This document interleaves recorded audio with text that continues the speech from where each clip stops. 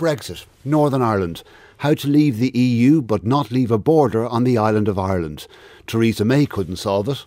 The House has spoken and the government will listen. It is clear that the House does not support this deal. Boris Johnson thought he had solved it. We have a plan to do it. We have a deal that is ready to go. It is oven ready. Whack it in. Gas Mark IV. I'm not a great cook, but you know what I mean. It's there. He then changed his mind. I don't think that the interpretation or application of the protocol is sensible or pragmatic. There are all kinds of impediments being constructed, and we need to sort it out.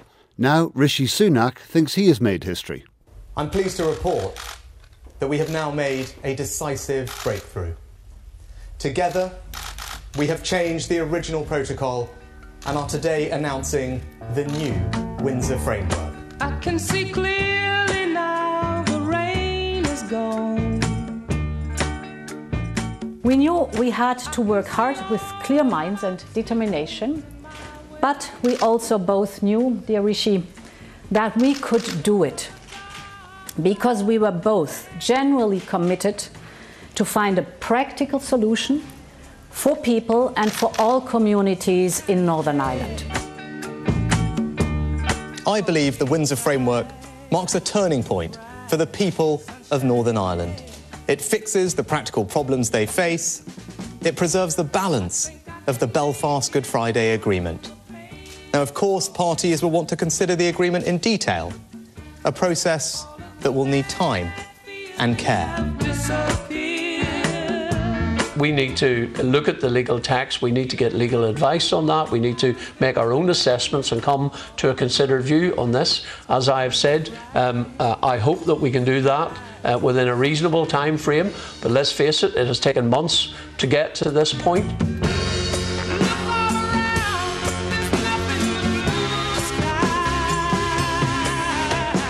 All political parties need to be sitting around the executive table taking decisions that impact on people's lives. That's where we should be today. There shouldn't be any delays in that. Vincent, we have a health service in crisis. We have public sector workers out on the picket line. Where we need to be is making politics work and standing up for the people that we represent collectively, and I think that's where all energies and efforts need to be now.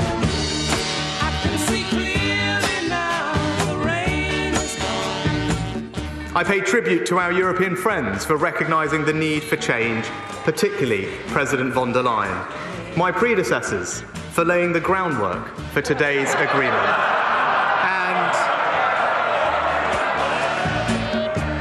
And I have been clear for some time that if the Prime Minister were to get an agreement with the EU, and if their agreement is in the interests of this country and Northern Ireland, then Labour would support it. Yeah. And we will stick to our word. We will not snipe, we will not seek to play political games. And when the Prime Minister puts this deal forward for a vote, Labour will support it and vote for it. Yeah. Today's agreement provides solutions that are agreed, workable and durable. I appreciate that people will want some time for careful and reasoned consideration of the Windsor Framework. I hope that when they do, they'll be able to give it their full support, and that it will lead to an early restoration of the Assembly and Executive in Northern Ireland, and also the North-South Ministerial Council, allowing the Belfast Good Friday Agreement to work again and develop.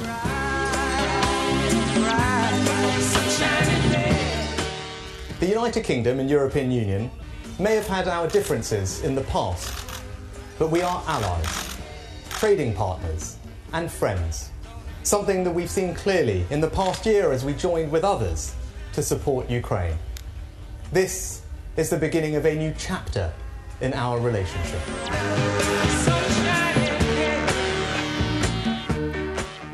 Rishi Sunak ending that montage put together by our reporter Una Kelly with a little help from Johnny Nash. Our Northern editor Vincent Kearney is with us. Morning, Vincent. Morning, Gavin. Is it a case of goodbye Northern Protocol, hello Windsor Framework? Well, I suppose that depends who you speak to. Certainly, sources in Brussels yesterday were insisting that the Northern Ireland Protocol, by and large, has remained in place, I suppose with some tweaks. The British government is putting a very different spin on it. I think the DUP will also attempt to put a very different spin on some of this as well, because, of course, for a couple of years, the DUP was told the protocol could not be replaced and could not be renegotiated.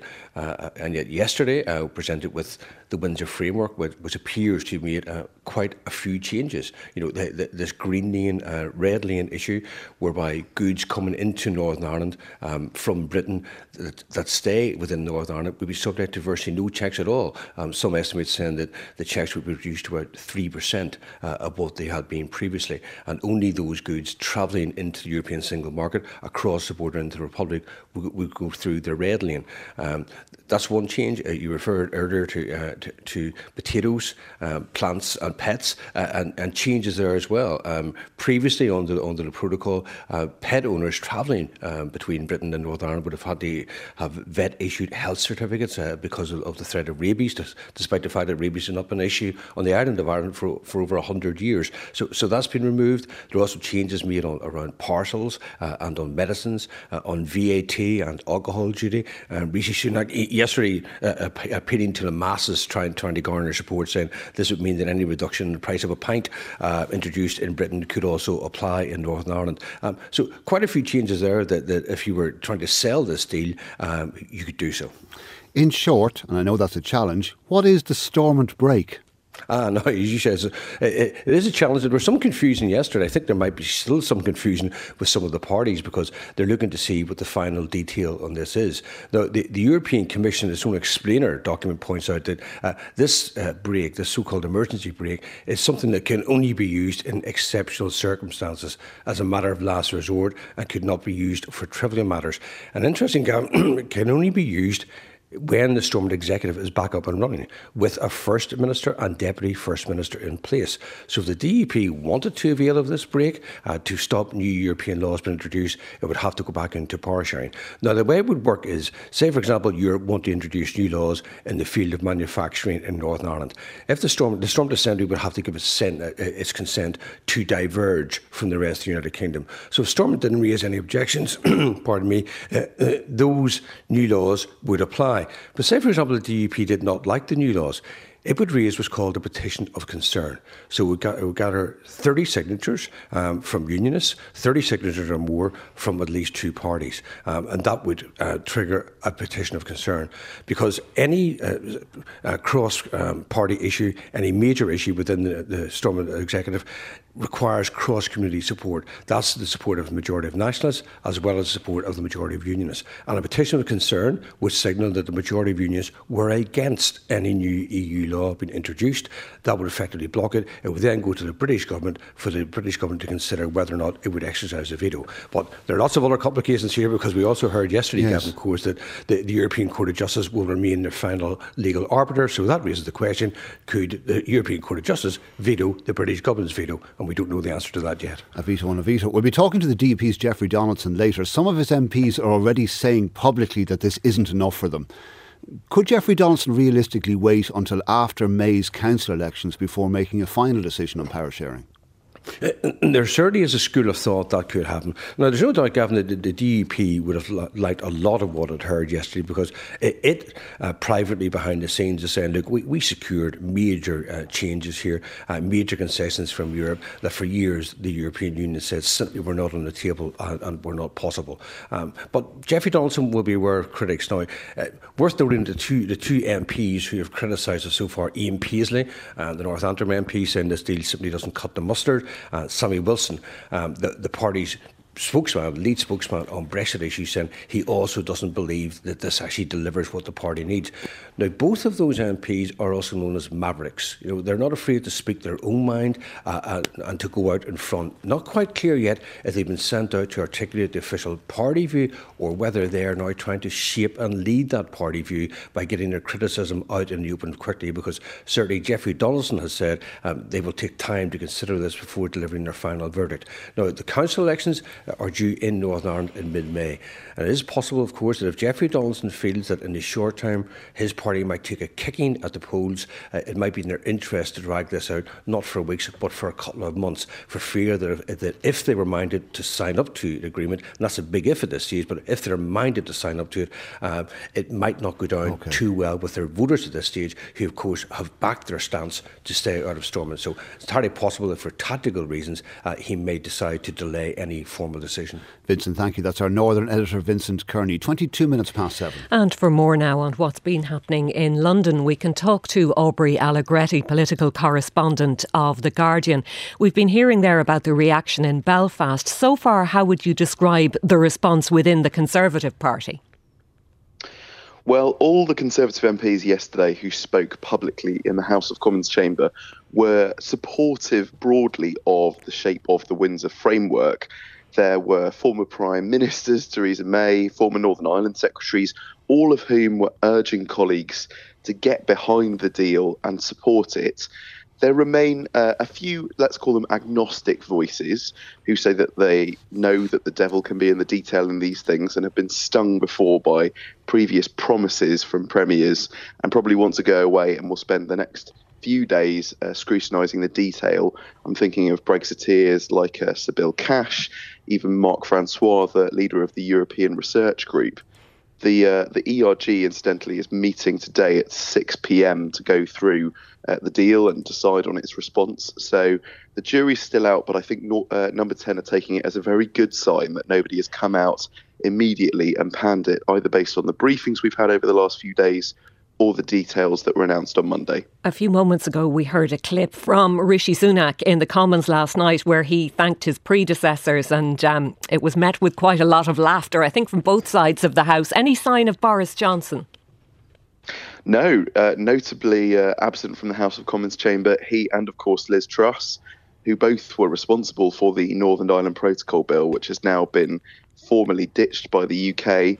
The former Prime Minister, Boris Johnson, had been pushing for the bill to be maintained because he thought that it could try and guarantee some greater concessions from the European Union.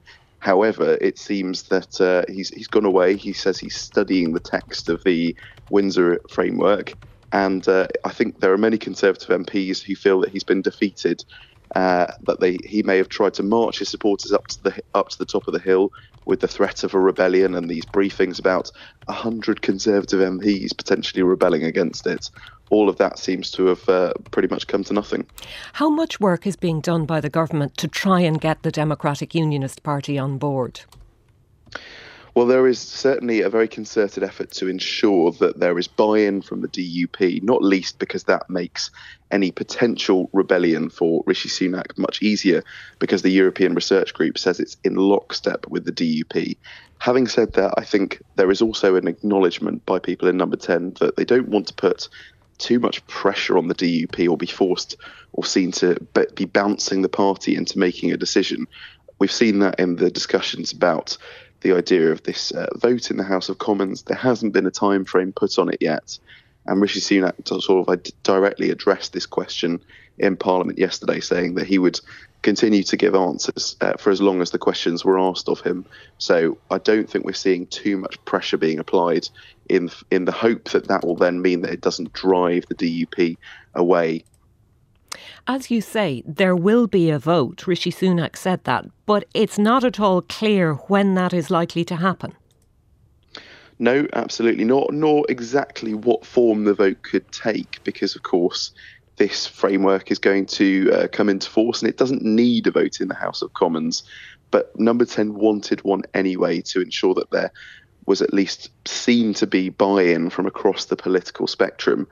And Labour had obviously offered their support in any vote, so the outcome of that division was sort of understood anyway. We know exactly what's going to happen. The question really remains over whether or not there are any Conservative rebellions, potentially any amendments, but it looks as though most Conservative MPs are going to sort of slink away and lick their wounds. All of the sort of very dyed-in-the-wool Brexiteers that I spoke to on Monday, people like Jacob Rees-Mogg, David Frost, the former UK negotiator, pretty agnostic, and seemingly no one was prepared to say that based on what they had already seen that there was a big, significant problem that would cause them to vote against this.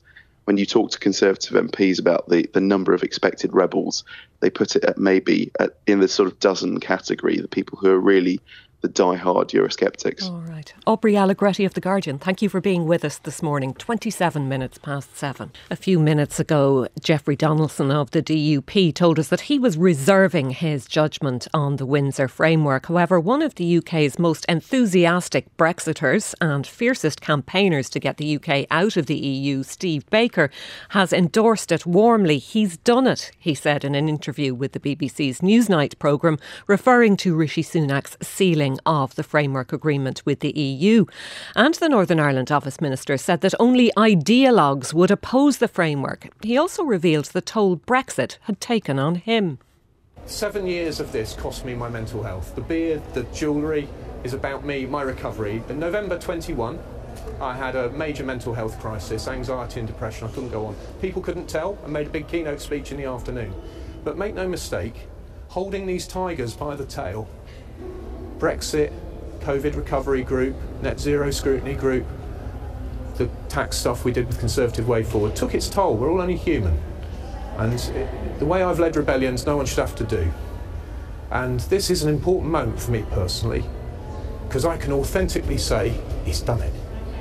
If only everybody will read the text, think seriously about what an amazing achievement this is, what an incredible opportunity it provides for the people of Northern Ireland, and actually for the whole of Europe to move beyond this awful populism we've suffered. Just be sensible and grown up. Do the right thing by 1.9 million people. And the ripple effects for everybody else. You bet I'm emotional, because this book ends a 7-year chapter of my life, which I will be glad to close. Northern Ireland Office Minister Steve Baker. It's 1.5 minutes to 9.